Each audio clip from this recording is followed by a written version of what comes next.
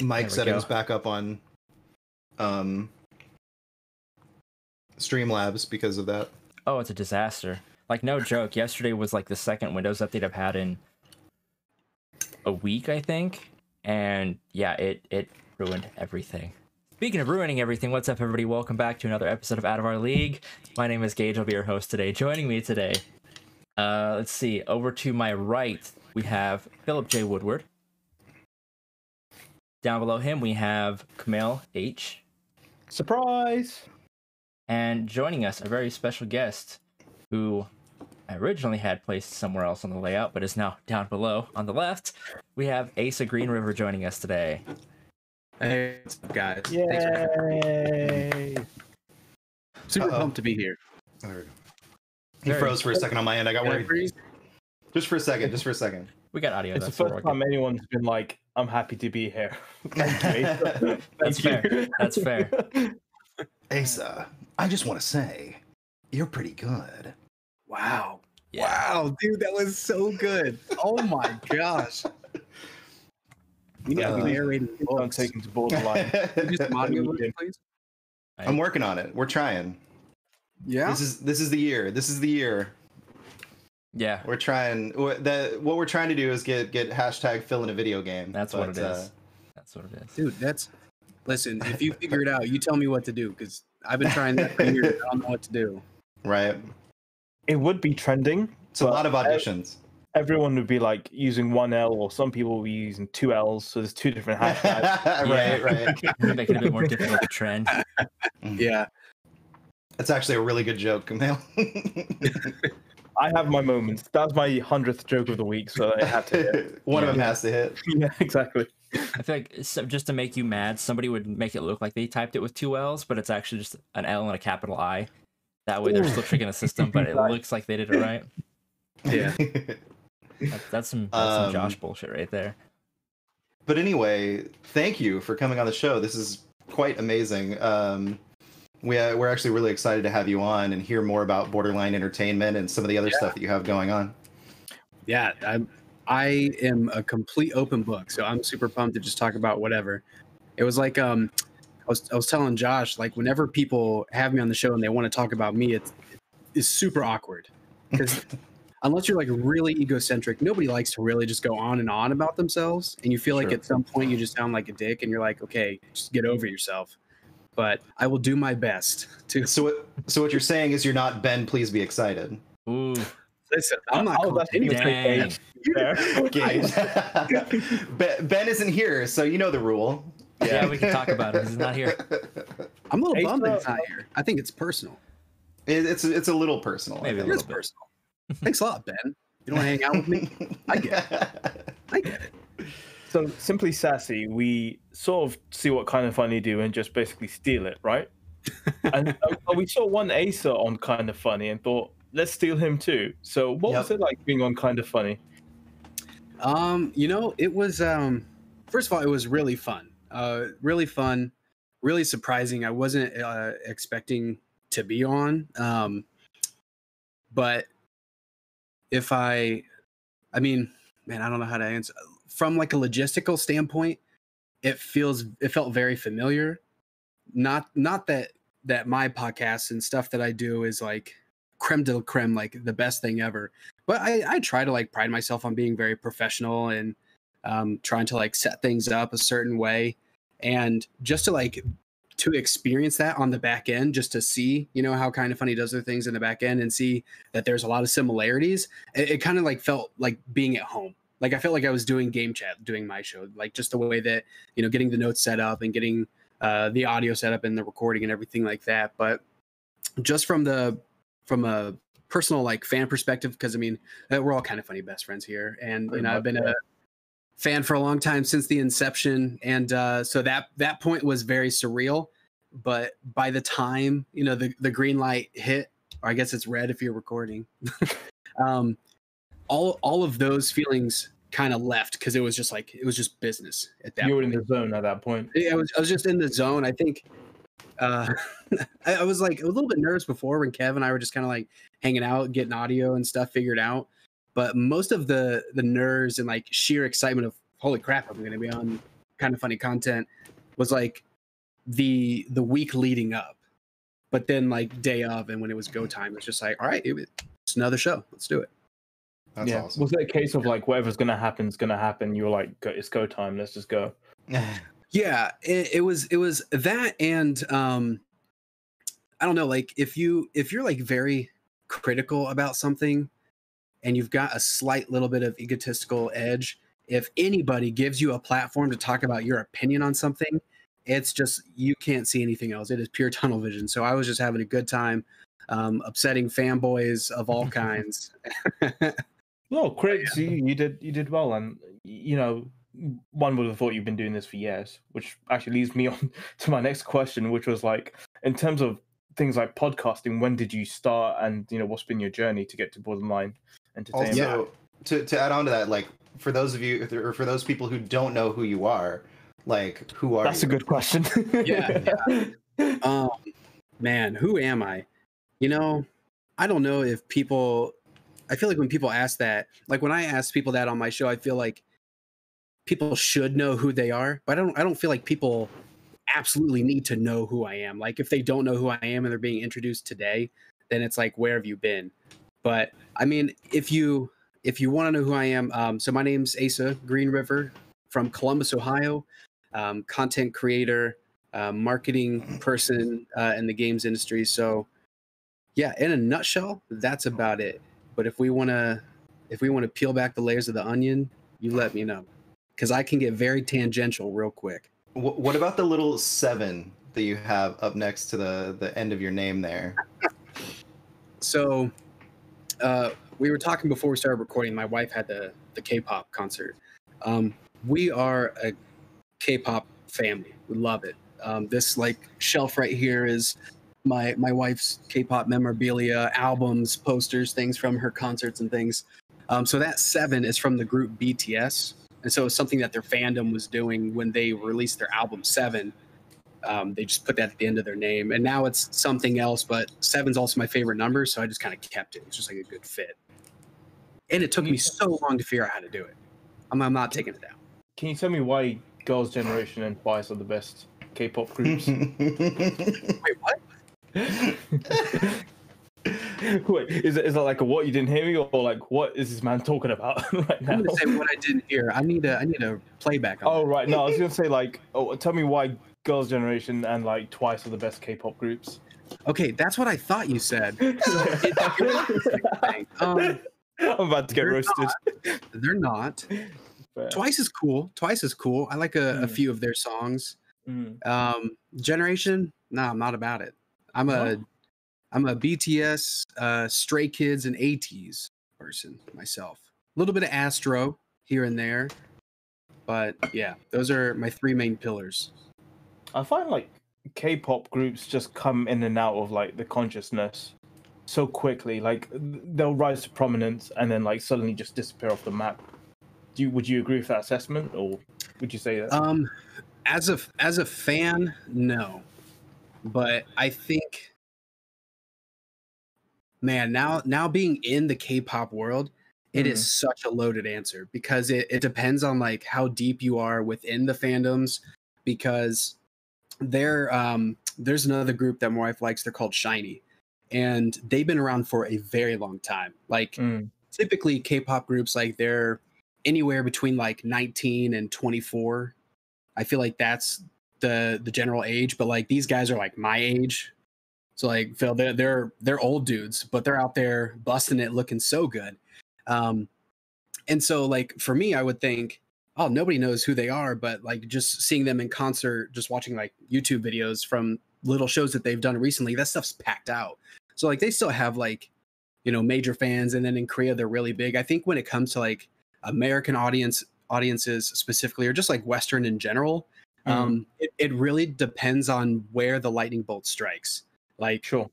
Like when it comes to BTS, I feel like it felt like it was the Beatles coming to America type of situation, like the British invasion, because COVID wasn't a thing. So like they were able to tour, they were able to show up on Fallon and James Corden and all these other late night shows, and so they had a very strong overseas presence. But now with them being so isolated and, you know, really not doing any traveling and concerts being pretty much all virtual at this point, I think that's probably why it feels like it dies down at times. But I guess, it also, international crowds is probably the big thing I'm talking about, being very casual when it comes to, you know, K-pop and stuff like that. That's my general observation, but you're probably right. Like, maybe, like, in domestic markets, probably they've always been as popular as they normally are, but internationally. Yeah. It's a bit difficult. Absolutely. And we were, in fact, my wife and I were just talking about this last night, as I've been getting more into ATs and Stray Kids. They're a little bit smaller groups versus like BTS, which is just like this global phenomenon. I was telling her the other night, I'm like, man, it feels like BTS just kind of disappeared. And she is like a mega K-pop fan, so she knows way more than I do. Like, so she makes me look casual, and I felt like I was kind of knowledgeable. But she's like, no, they're still doing stuff all the time. They've got a new album that's coming out, a Japanese album, and you know, they did this and this and this. I'm like, I had no idea, but it's just because I've been so entrenched in the fandoms of Stray Kids and ATs that I've just been out of the loop. So yeah, I think it's just like where your attentions are. I love how K-pop groups. Sorry, Phil. No, you're fine. I actually have a related question to this whole thing, so go for it. Yeah, I'll have to go grab my dinner in a second, but I was just like, it fascinates me that K-pop groups bring out Japanese albums as well. Like twice have released a few Japanese albums as well. It's insane to me. And like being in Japan and going to Tower Records to see how big K-pop is, it's insane. Absolutely insane. They record Japanese albums. Some of them record things in Chinese. I've seen before. Like and like some of them recorded English. Like they know that they have fans all over the world, and they just try to make something special for everyone. Didn't Twice sing that Jackson 5 song? It's insane. It's really good. It's really good. Dude, BTS just did Fix You by Coldplay, and they crushed it. I'll have to listen to that. Oh my gosh. Put me in tears. So my question is, when I was a kid, J-pop used to be the thing. Like that used to be, you know, like Gact, Miyabi, like all these different artists, and it was like this thing. If you were into anime, if you were into video games, like you were probably into J-pop. But like, I feel like now J-pop is just completely overshadowed, and you kind of touched on it with the idea that K-pop is more international. They cater to the outside audiences, where I feel like J-pop is kind of its own thing. Like they still stick to a mostly Japanese audience for their material. So I think we kind of answered our own question there, but I still wanted to throw it out there. Like, why do you think J-pop like just never took off like K-pop has, even though we have so much Japanese influence in our lives, in our everyday lives now? I think it's absolutely, you know, what you just said, that the companies that run K-pop essentially, like they are very focused on just the music industry at large, including international audiences. But J-pop, and I'm really big into J-rock. Like a lot of those groups, like you just don't find their music unless you purposely go look for them, or you heard them in an anime opening or ending, or in a video game. And yeah, it just doesn't go beyond that, because I think they know their audience. They're fine with their audience, and if it gets big like baby metal, then it gets big like baby metal, and then they go with it. But I think they're perfectly content with where they're at, versus, not that I think K-pop's like trying to take over the world. I'm not one of those toxic people. I don't think that's the case.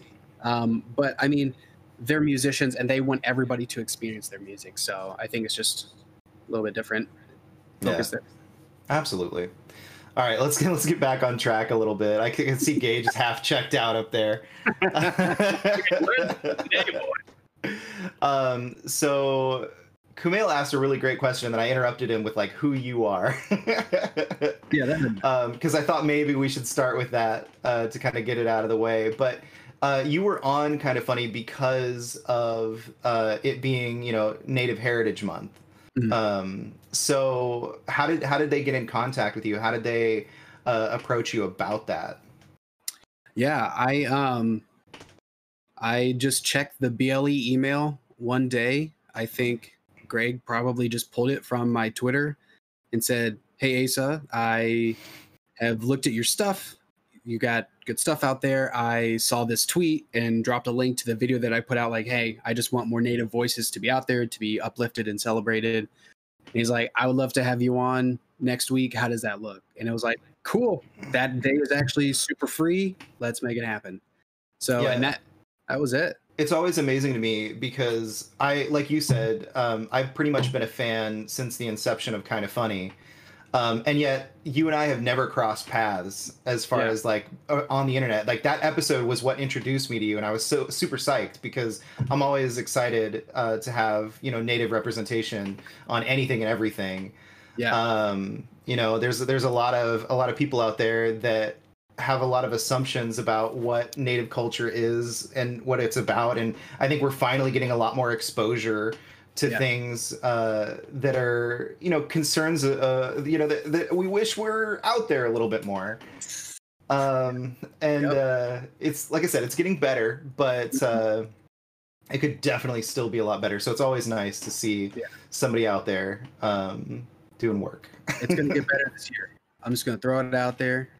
That's all I can say, but it's going to get better this year. I'm working on some things with some awesome people.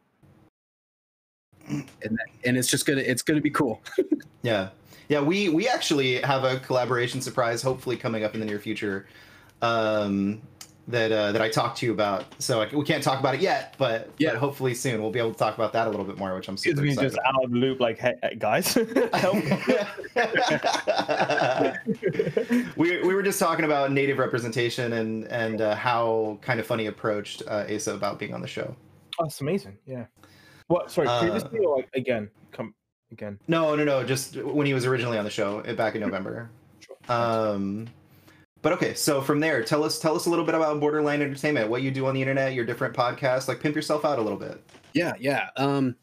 Man, I'll tell you what, Borderline Entertainment has been a journey. So without like retreading too much, because I would direct people to the Up and Comer podcast done by the wonderful Josh Biddick, to get like a lot more deep dive information on it. But essentially, I started back in like 2016 with this big dream and this big concept I don't want to say without a lot of direction, but just lofty ideas. Had three guys with me, and I think just what ended up happening, we started off with Game Chat. That was like the flagship show. And the plan was that we were just going to do that for a while and slowly start to build everything up. And needless to say, I mean, I feel like so many people can, they vibe with this, that to no fault of their own, but sometimes people just have more drive than other people for the end game. And so, they wanted to be a part of it. They wanted to help out, but they just kind of dropped off. And so that caused me to like, okay, I can't keep all of this production up and everything by myself. So let's kind of like rewrite the ship a little bit here. So I knew that Twitch streaming is where I wanted to explore. So I just kind of like dove in with that. And so like programming and shows and that kind of stuff just kind of went on ice for a while. And I would say probably like 2019, I was like looking at pulling like BLE content back up, pulling shows back into the fray. Started with Wednesday Wrap Up, which was like it was like a weekly entertainment show where it just kind of like ranked the big happenings within entertainment news. And it was a ton of fun. And I will say, like, that's a show that's coming back. The format is going to be a little bit different, but the production was just so heavy. And having a full-time job and being a husband and then finding out I had a kid on the way and everything, life just kind of slowed things down. So again, it was like another recalibration of streaming has been the constant through everything. So game streaming has always been there. But really it was the end of 2019 going into 2020.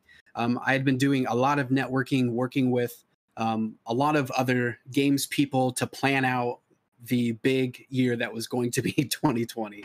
And I mean, dude, I was so bummed because there were so many big things that I had planned, so many people that I was working with, projects that we were going to be doing.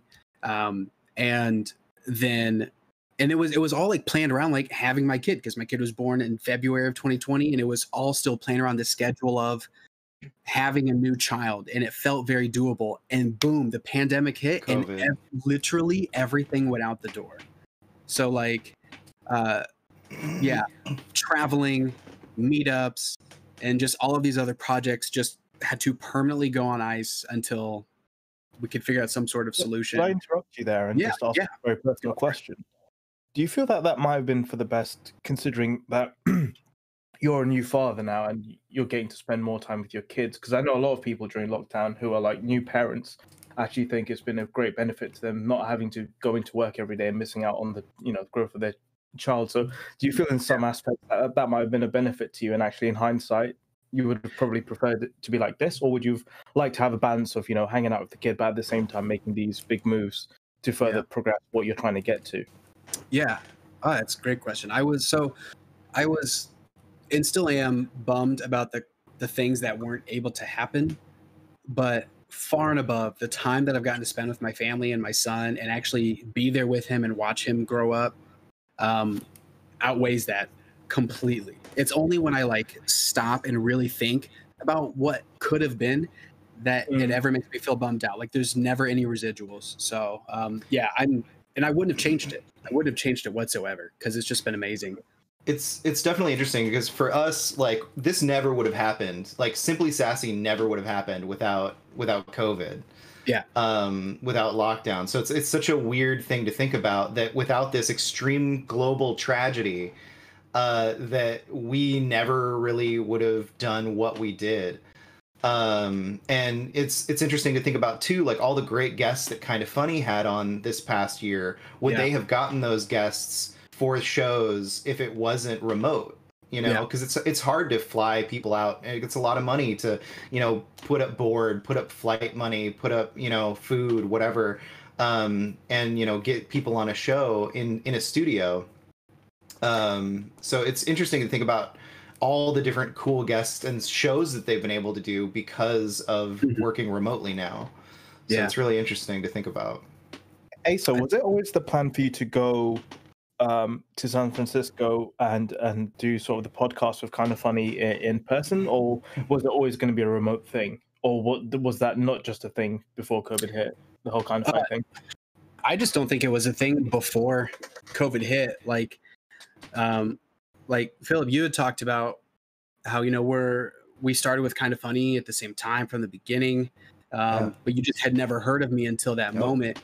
And I have always been a fan. I've always been in the community, but I've been a very, very silent participant. Being a part of like Reddit or any sort of like groups or anything, I have really bad anxiety, and have my bouts with like depression and stress overload and things like that. So just the idea of being a part of the online culture, the Kind of Funny best friends, it felt like Mufasa going into the wildebeest, man. I'm gonna get trampled. It's too overwhelming. And that's still something that I battle with now. Like I'll be so heavy online and connecting with everybody, and then I just kind of like disappear off Twitter or whatever for like a couple of weeks because it's a lot. And so I think like I don't know. Even though I wanted to be an up and comer, like the time that they announced it, and it was Blessing and it was Chloe who were going over, but I'm like, dude, nobody knows who I am. Nobody knows what I'm doing. Why would anybody vote for me? And it wasn't like this like what was me thing or anything like that. But I don't know. I don't think I ever would have gone over if it wasn't for this instance, because this, like you said, like it opened the door to have so many new guests. It opened the door for literally so many things to happen that I think it was purely just because of the circumstances last year that I was able to be on. That's amazing. Yeah, that was kind of our thing was KFAF. That was a lot of our doors into the community, because I agree with you. Like I was always just kind of a silent participant. I would, I really wasn't even that super active on Twitter. I would just watch the shows and post here and there. And then when they started KFAF, it opened up this door to be like, oh, well, this is cool. This is something that I can contribute to. Yeah. and do something for. And then I made it onto the show, and with one of the photoshops, and was like, oh crap, this is so much fun, and it's being recognized. People is fun, is it, Phil? What's that? Traumatizing people is fun, is it? Oh, well, that's Ben. Don't clump me in with that. I don't always try and traumatize people. And then I met Matt Ferguson, and then I met Ben. Please Be Excited, and then I met Kumail, and it just kind of went from there to kind of individually messaging all these really cool people, and really getting in with the community. But that was my first step, and without KFAF, I don't think I ever would have stopped being a silent partner. And then, as I was saying earlier, I don't know if all of us would have come together like we did, because we originally started coming together for gaming, because we all had all this spare time. Old Warzone. Yeah. And so we were like, hey, let's come together and play some video games together since we have some time. And then the Last Chance bred out of that. Yeah. And then we proceeded not to make any new fake documentaries for a year. Yep. But we started other content, which has been absolutely fantastic, and we're doing some really cool stuff here pretty soon. Anyway, it's so weird to think about how the pandemic has been kind of an interesting, definitely one of the most interesting incidents in the world for a long time. I'll tell you what it's done. It's spotlighted so many great individuals in our community who, I would have never met before, or 100%. It would have never come on a show or anything like that. And you're starting to see so many people with these different talents. For example, the Up and Comer podcast with Josh Bittick, he had so many people go on that, and I met so many cool people because of that. Hearing about Ben's episode about how he does his photoshops on the treadmill on his phone. Yeah. Speaking of, is that how you met Josh, or did you meet Josh prior to your episode of the Up and Comer podcast? And is he insufferable to you? Because I think he's one of the best people I've met. But is he secretly insufferable, or is he actually just No, absolutely not. So that is how I met Josh. And Josh has since, I hope it's okay to say, Josh has since joined Borderline Entertainment. He talked about that on our show when he was on the Out of Our League podcast. Yeah, I listened to it. I texted him you son of a gun, you didn't have to say all that. But I always feel bad. I don't want to rope people in too tight with BLE. I just want it to be a place where people can create their content, and I can just help give them some sort of platform, whatever that is. But yeah, it's he's not insufferable. He's literally one of the best humans I've ever met through a screen. That's great. So, blink twice if he's telling you to say that. No, we love Josh here. Gage, blink twice if you love life. Blink once if you hate life. What are we doing? You said you don't want to sort of shove it in people's faces, BLE, but in terms of the end goal for it, or where you want to go next year. Sorry, Phil. No, that's exactly what I was going to ask. Yeah. Where do you want it to go, basically? Yeah. Where do you see it going? So there's a lot of stuff that I had planned for this year, and a lot of it is still going to happen. So BLE now at this point is one part content creation, and the other part we help do branding and PR and marketing for indie devs and gaming adjacent companies. That is amazing. I didn't know that. I thought it was just every other podcast where it's just you listen to it online, but you actually do other stuff as well. Yeah. So that stuff is not out in the forefront right now. Yeah. Just for NDA and legal reasons and things like that. For some of the people that work there and there are other jobs that they have. But yeah, so we've helped out just a few other smaller devs in Ohio, and then work with brands like TakeThis.org. And I know if y'all know who Take This is, they're a mental health organization within the video game industry. They are fantastic people, and the fact that we get to partner and work with them is just it's a dream. They're amazing over there.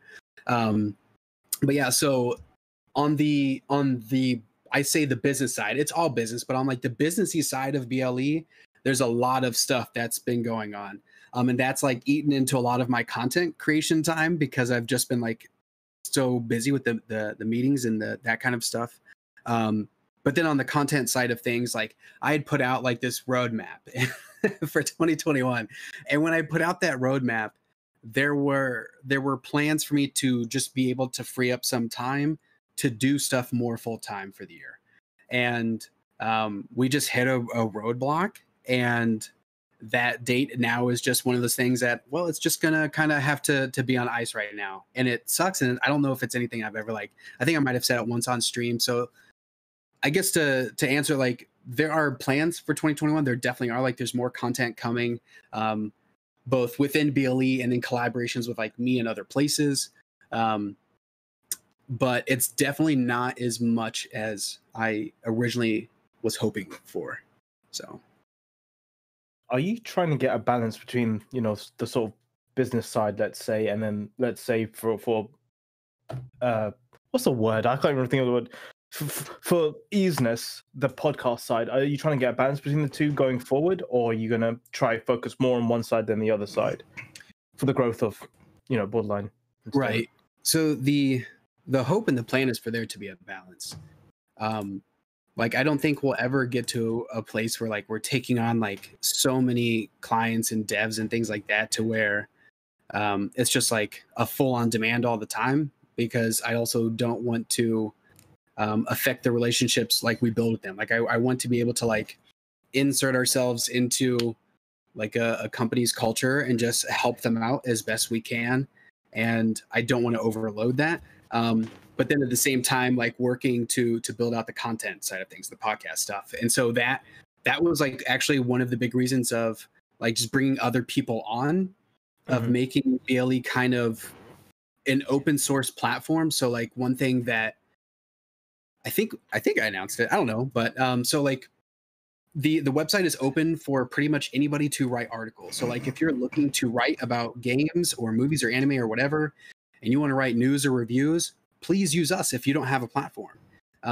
Because I have just relinquished that I can't do it anymore.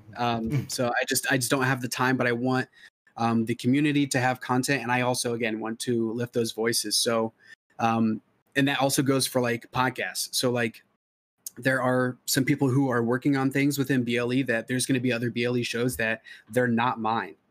And the only agency that I have within those podcasts and those shows is the fact that I just help push them out. Like they have full creative control. It's their show.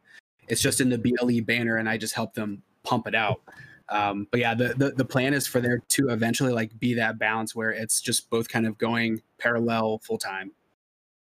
What I really love, respect, and you know, thank you for as well, is just you're using such a, you know, relatively big platform to elevate other people up as well, which is, you know, something that I know Simply Sassy Vids is trying to do now, you know, a bit more subtly, but trying to go forward, like bring more people on, raise their voices, give them a platform to speak. Just to hear that you're like looking for people to come on, contribute, and like do whatever they need to do, within, you know, parameters. Then no, respect. Well, it's like I understand. Like we're at a point where there's so many content creators where we're all just learning and borrowing and stealing from each other and just like having that awesome ecosystem. But there's like a point, like for me, it's just because maybe it's just because my time is so limited, but I still want to be out there and to be in the trenches, that I'm like, I'm not gonna try and reinvent the wheel. If there's somebody who like, so like there's like a superhero themed show that's going to be coming from BLE. It's called To the Rescue, and it's like, man, I would love to do that, but I don't want to steal someone else's thunder. I wouldn't be able to put the love and care and attention that someone else would. Let me help you. I'm not going to try and compete with you. That would be silly because you're way better than I would ever be. You know, so I also don't want to just continue to overflood the market share of shows and podcasts out there. Gage, do you want to ask the question that Ben always asks on every show to every guest? Sure. Yeah, we need to make sure we get this one out there. Oh, it will kill us. Okay, so this is a question that Ben asks everybody we have on the show. I think I know what it is. So, Greg Miller, somebody you now know personally, having done a show with him. How do you think he's able to do everything that he's able to do? Do you think maybe there's a clone of Greg? Do you think he's a robot? Do you think he's I forgot who said it, a demon? Like how in the world does Greg Miller do as much as he does? I'm going to tell you something right now. I listened to the Andy Cortez episode. Phenomenal, by the way. Love Andy. Awesome dude. You guys crushed it. And for the random person who said that I can't remember if they said it was like the Walmart version of Andy or whatever. After watching that episode, I was like, that person, I don't know who it was, but they were right. Because Andy's growing up and like his experiences so scarily similar to mine in a lot of ways. Anyways, thought that was really cool.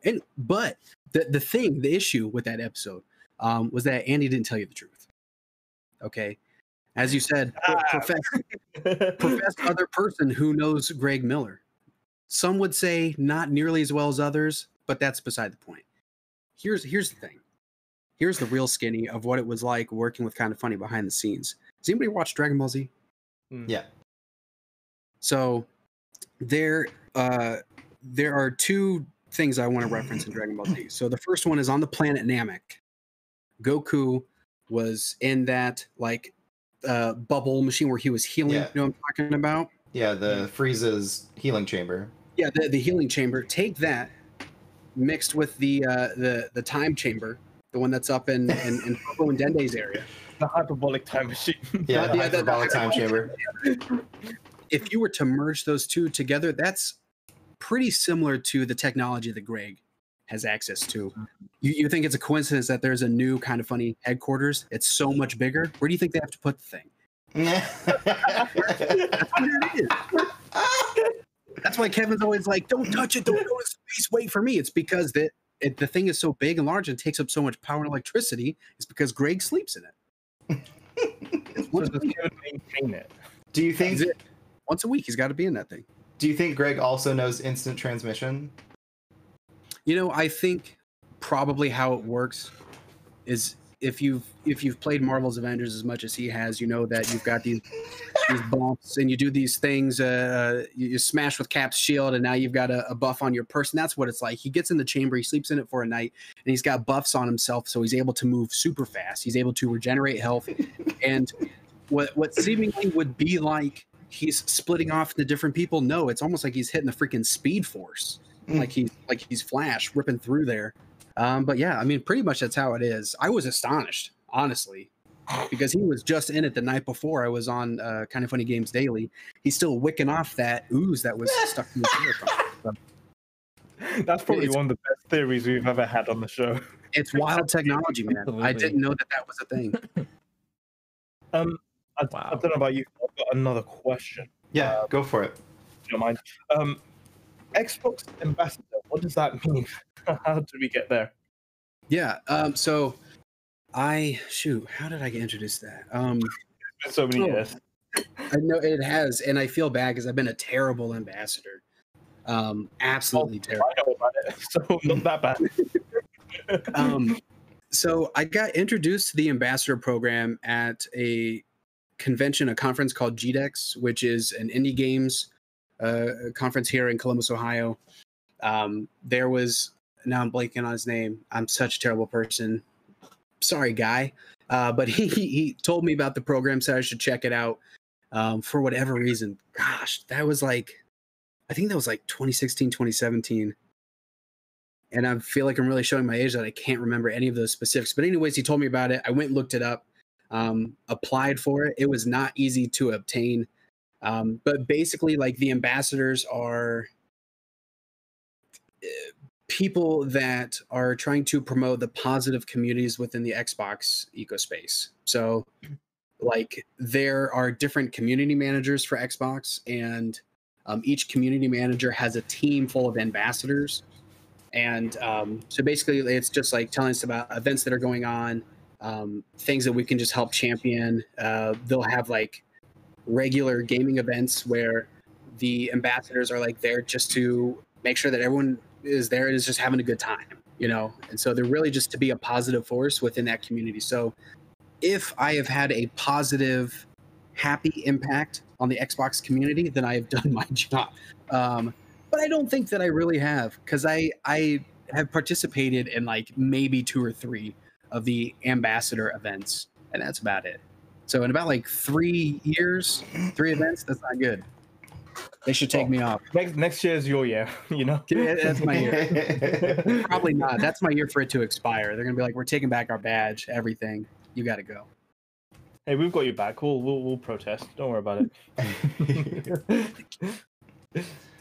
So going back to you a little bit, what inspires you to do what you do? Like, do you have so much? First and foremost, it's literally been my dream to work in the games industry.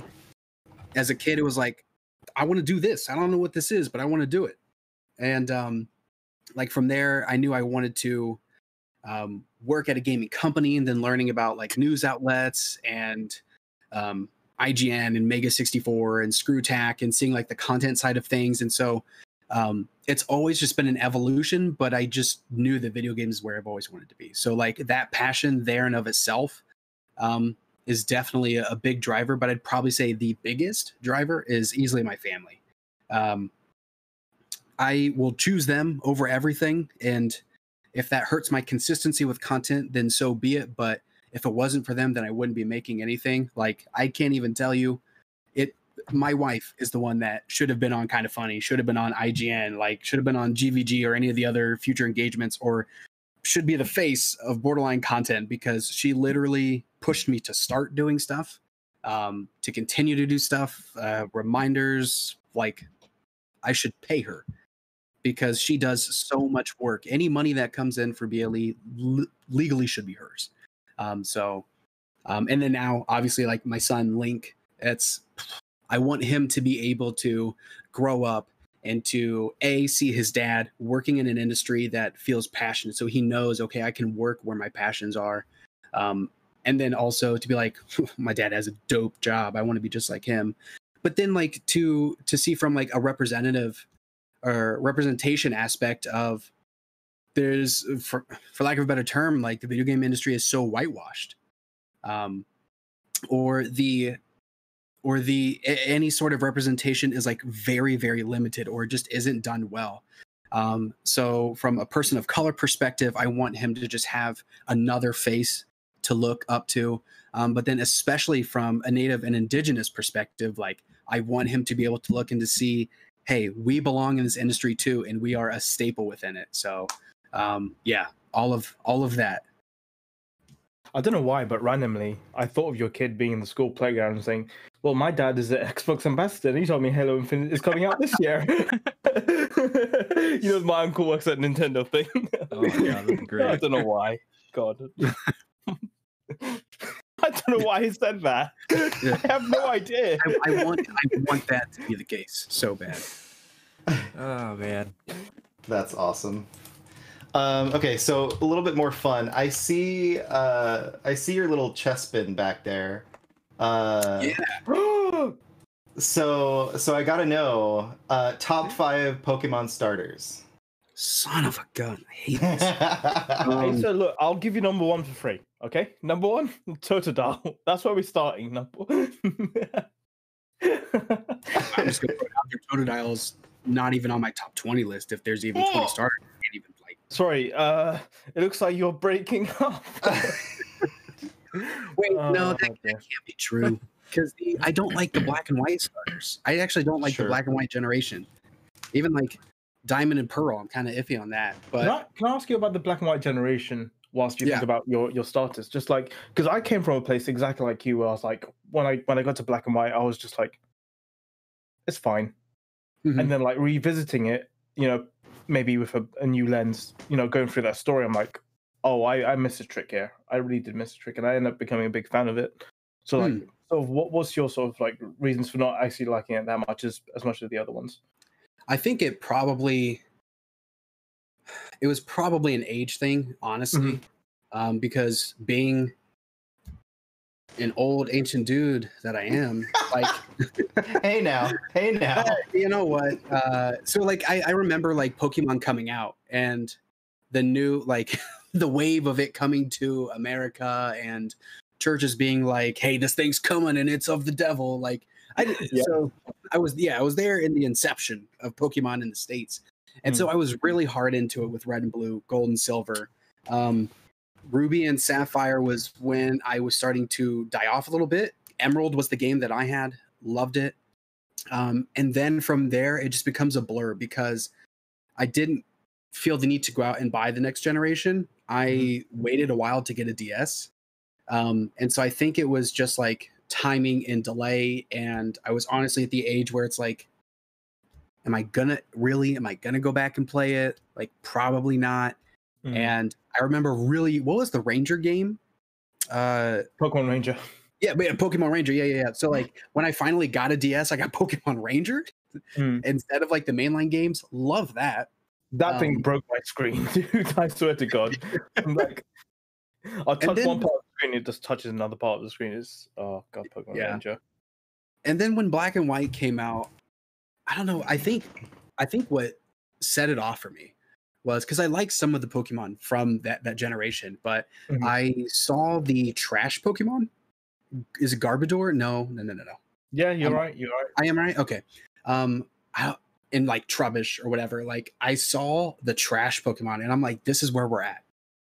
Is making Pokemon out of heaping piles of garbage. I'm like, So you saw Muck and you're like, oh, this is perfectly fine, guys. That's the thing. When Muck came out, I was like, I don't know, 8, 7, something like that. So I'm like, this is so cool. Toxic waste. But yeah, seeing a trash Pokemon, I was just like, this isn't cool. But it was X and Y that brought me back into it. Okay. Yeah, and so I picked Chespin. Fell in love. Yeah, fell in love with Chespin and what's the middle one? Oh, Chespin. Oh, Quilladin? for the evolution. Yeah. Now I'm blanking. Quilladin.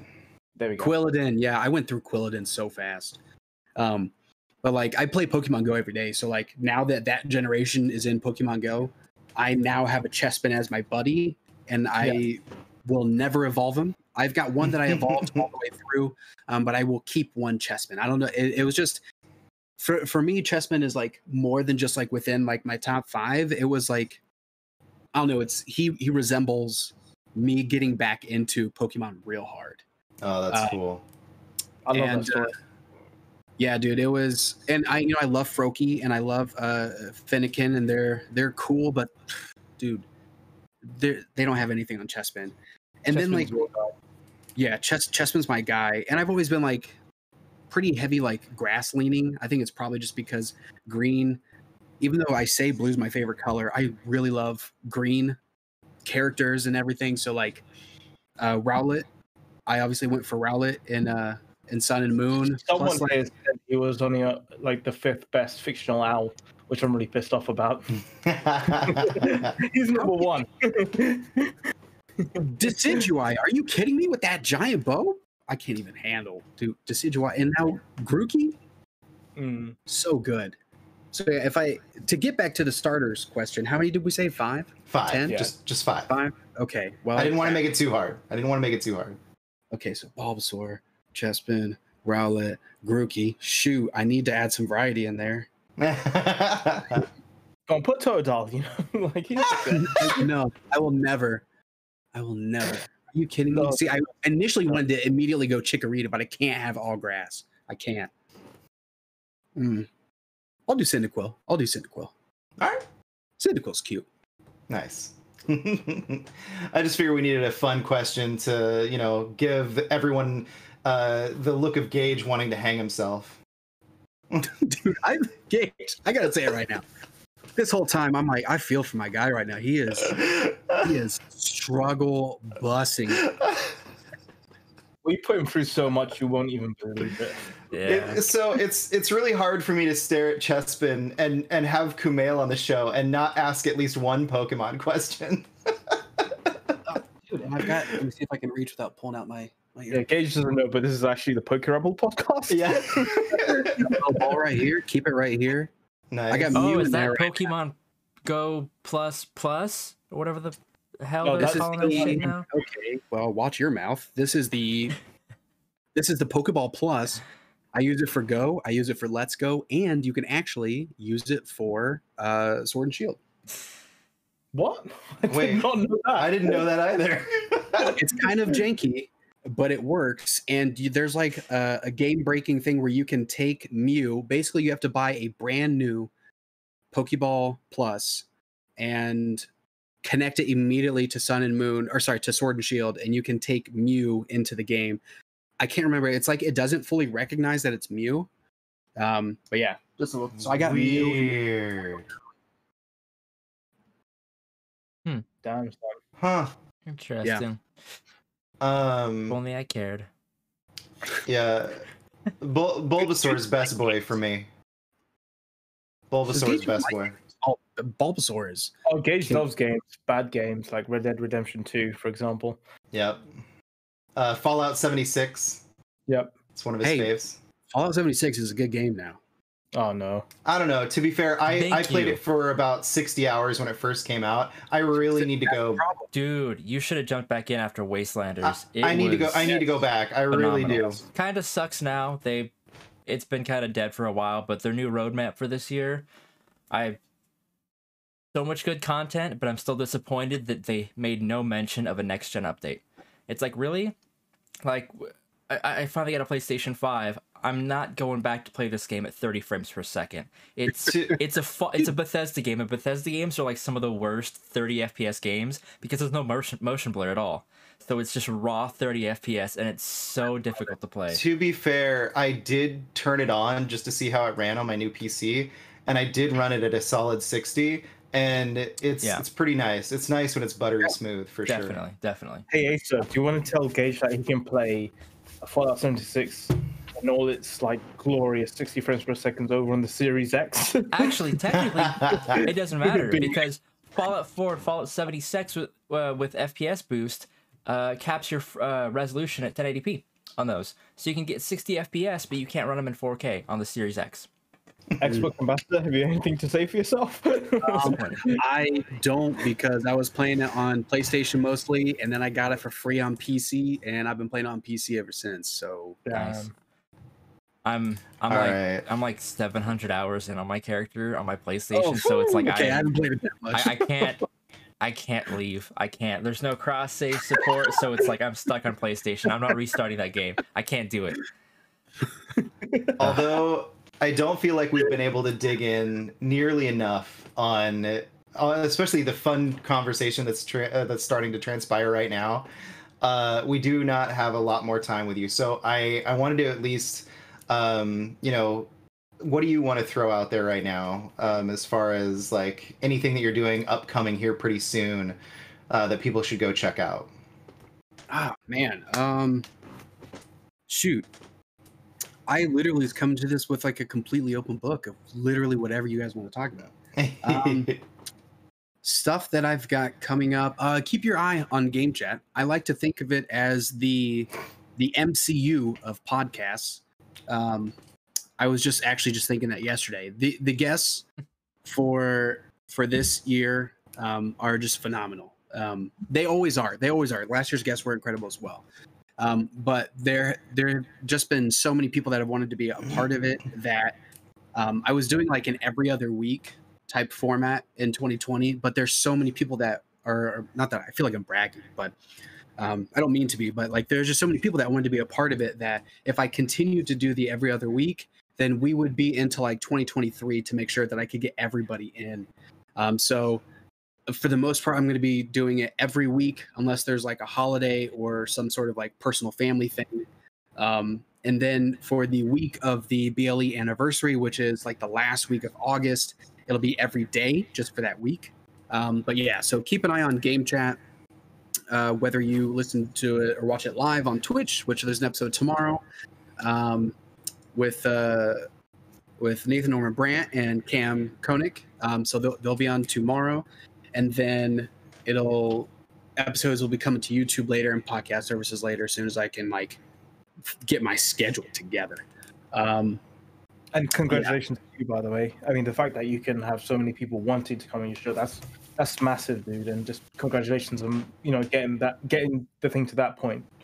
Yeah, thank you. I think the big shift was taking it off of, because like when Game Chat started, it was like it was trying to be a mixture of like hard news mixed with like Good Mythical Morning from like Rhett and Link. So one of the comedy and get it out there, baby. Love it.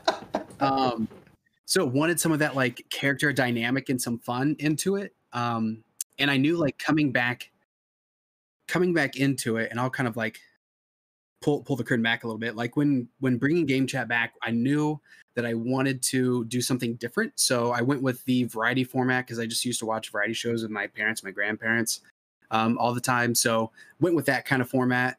So there's a whole bunch of different segments within it.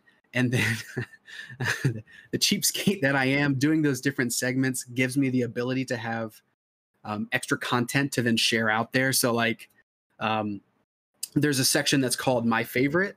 And so that's really just like a trip down memory road of talking about like, what is your favorite whatever. And so like the show is also very driven by the community. So there is a Google Doc. I'll try to share it on social media again today. But people can just go in and throw in their suggestions, and that stuff is just like how the show goes. But anyway, so we'll take this trip down memory lane. Well, those segments will then be broken out into like just their own videos if people want to watch those instead of listening to an entire hour-and-a-half podcast. And then we're going to be doing more premium versions of those once a month where the production value's up. It's not just ripped from the podcast. But so it essentially, like when I was creating Game Chat, I'm like, how do I take all of these ideas that I've wanted to do and funnel them into one idea so I don't have to continue to stretch myself so thin? So yeah, if anything, just keep an eye out on that. I can't think of anything off the top of my head that is okay to talk about right now that isn't under some sort of like have to wait to talk about it. But yeah, just stay connected. Talk to me on the internet. I feel like I'm a nice guy. I love to hang So out. where can we find you on Twitch? Sorry, because you mentioned you were like on Twitch. I've not seen you on Twitch, so I would like to give you a follow if I can. Yeah, absolutely. It's twitch.tv/borderline entertainment. Coolios. And then on top of that, where can people find you? Yeah, people can find me at @greenriver07 on Twitter, preferably just Twitter. On Instagram, a little bit more personal. So unless like you guys are good. Like we can connect on Instagram, that's fine. But if it's like just people that I haven't met yet and I've gotten to like talk and get to know, Twitter's like the best place to go. Awesome. Before Gage closes us out, I wanted to delve into your son's name a little bit. Is that indeed Zelda inspired, or was there another reason that you named him Link? I saw you toss that out there, and I wanted to address it. But yeah, it absolutely is Zelda inspired. The Legend of Zelda was the very first game I've ever owned. It is what got me into gaming. Still my favorite series. Wind Waker's the best, no argument. But that was my wife's doing. Again, she's like the best thing, a part of my life. Because she's like, you know what? Let's make let's make his name Link because you love it. And I'm like, oh, that's so what? Cool. Thank you. Tears. Awesome. I wish my closet wasn't stuck right now because I'd go grab my gold cart of Legend of Zelda. Mine's locked in the vault of glass that is my parents' house. I have no idea where that sucker is. That's awesome. So all right, Gage. On here. I got the same one, baby. Oh, yeah. Very nice. Yeah. Dang it, mine's out in the front room. Oh well. I haven't played that game in a long time. Yeah, same. I got the plat and I bounced. I was like, I'm out. Never got Too the many plat for games Borderlands and 2, dude. Oh god, or Destiny 2. It's actually Alright. easier than Destiny 1, which is surprising. It used to be when they changed it, because it used to be you could do a Nightfall strike and it would count for the raid trophies, but now you have to do the Grandmaster Nightfall strike to get the trophies, which is like you have to max out your power level for the season before you can do it.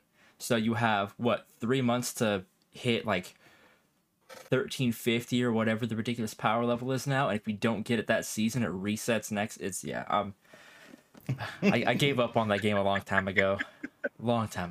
I miss it though. It's a good He's franchise. a broken man. That seems like a perfect moment to close us out. Broken man. Broken man. Thank you guys so much for watching another episode of Out of Our League. Yeah, stick around. We've got a couple of good episodes coming up in the next few weeks. Don't know how much I can say about them other than next week, and we're going to have Cameron Kennedy's episode. We're actually recording that today, but we're going to stack that one for next weekend too. So yeah, check that out as well. Otherwise, we will see you next time. Awesome. Goodbye, everybody. See ya.